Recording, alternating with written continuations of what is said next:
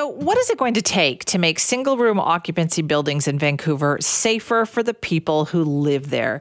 We all know there has been increased scrutiny of these buildings, and what was found was a failure to maintain fire alarms and fire extinguishers, like pretty basic stuff and very dangerous too. There was that fatal fire at the Winters Hotel a year ago that killed 2 tenants. And as a result of that, there has been a lot more pressure on the organizations that run these supportive housing facilities. But are things getting better? The Winters Hotel and some other buildings have been found to have multiple fire bylaw violations, and these are run, some of them, by Atira Property Management, Inc. Now, the interim CEO of Atira is Catherine Room, who joins us now. Thank you so much for being here. Hi, good morning. Now, you've said that safety is a top priority for you. Have things improved in these buildings that are run by Atira? Simi, absolutely. Fire safety, it's got to be an absolute essential, and we're working to have operational excellence. So, fire is about prevention, obviously, and a couple of things we're doing in that is partnership with Vancouver Fire and Rescue. So monthly meetings with the deputy and assistant chiefs, with our operations folks. And they have a community safety and public education division that's offering education sessions for staff and our tenants on fire safety. And there's a safety task force with a consultant who's a former Vancouver fire inspector. And that person is doing monthly inspections of all of our all-gender SROs. So that's on the prevention side. We know that tragically fires do start and they do happen. And so we also have to make sure that they don't get larger, they don't spread, that we get rid of them really quickly. In one of the SROs, we're now putting in a hardwired technology called LifeGuard. And what it does is it measures smoke, so it's a smoke detector, but it also measures high ambient temperature, and it's an overdose prevention timeout device. And so for all of those hazards, it's used to now detect if something terrible has happened. So we have to prevent, but if there is a fire, we have to have rapid response, and that is leveling up our operational excellence. Are you confident that the fire alarms are all working? Because that was the concern before as well, right? That people were kind of deactivating. They might have been there, but they weren't working. Right. So, this goes to education. It goes to regular maintenance contracts with fire prevention vendors. We have to make sure that things like extinguishers and alarms are checked and that they're tagged and inspected. And those violations that we get, particularly on the fire extinguishers themselves, often speak to the housing mechanism that holds it to the wall. That's often the place that gets damaged first, but in fact, the extinguisher is still operable. But, that's not enough, obviously. These are 100 to 110-year-old buildings. They have high occupancy. This is high risk, really some of our most marginalized community. So this is an all-in effort for sure. This is going to be continuous and ongoing because we have this commitment to positive impact. We have 3,000 women and children, gender diverse people, mixed gender SRO tenants that are depending on us to support them. Is this a challenge? Is it an ongoing challenge to get these things done? Well, I think with all things, the challenge is making sure that we have the resources. It is a volume game. So do we have the resources to maintain these buildings, which are old, and they have hazards just intrinsic to not being renovated.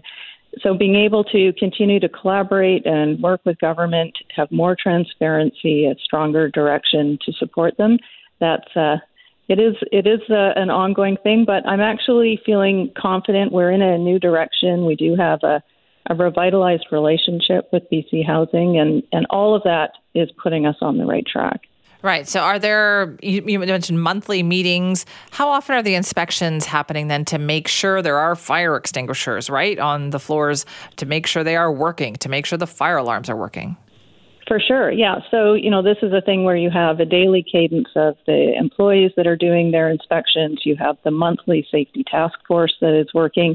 And we have a partnership with the Vancouver Fire bylaw inspectors. And so every system needs to have people who are coming in and auditing and making sure. And I see those as true partners. Even when they find things that we haven't found, that's part of the partnership in the system. So our first responders, our bylaw officers, are amazing folks. They are our partners in making sure that we keep going on this. Right. Is it an ongoing issue, though, Catherine? I mean, is it like every single time? It's like you have to stay on top of it. Well, yeah, it's going to be continuous. We're not running a marathon. This is a relay. We hand off to the next. Okay, here's what we're going to do next. Here's how we're going to improve it. I'm quite confident that this new technology is part of the solution. And, we are delivering services that other organizations may not be prepared to do because this is low to no barrier housing, social housing for people who have lots of trauma, who may be in addiction, who may be just coming out of shelter and need lots of wellness support. So, we are in this for the long run. We need to make sure that we're taking care of those folks for sure. Yeah. How does the education component work then? When you talk about that, like obviously it's challenging to deal with people. You want to help them. How do you also explain to them, listen, we need to make sure the safety is also a priority here? Well, it's a community, and the community want to take care of one another. They are, when you're living in a building and this is your home, and your neighbors are your friends and colleagues around you, they also are on top of it. So there would be a rule you can't have open flame, like a candle in your room. So people support one another, and if that happens to happen, then they're like, no, remember, we can't have that. That is just not going to be, we're not going to have another major fire. So they are, they are part of a larger family and community. So education is also peer-to-peer. And that's as it should be, because we are taking care of people's homes. Right. Are you confident that is happening, that kind of peer-to-peer engagement is happening because of the fear of what we saw with the Winters Hotel fire repeating itself?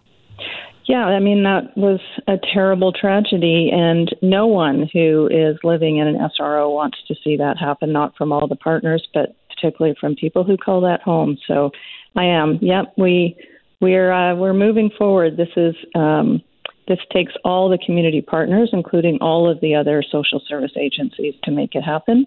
And we're getting there for sure. All right. Well, thanks so much for talking to us about it this morning. Thank you. Thanks for your interest in me. That's Catherine Room, the interim CEO of Atira, talking about the safety in those single-room occupancy buildings that Atira runs, in particular in the downtown east side. Remember the Winters Hotel fire? 2 people lost their lives, and when the smoke had cleared and fire services could go in, they said, listen, there were numerous violations here. No fire extinguishers in some areas, there weren't working fire alarms in others, and so there was so much criticism of Atira. We know the kind of controversy that ensued as a result. So that's why Catherine Room is now the interim CEO there, and fire safety is such a huge issue.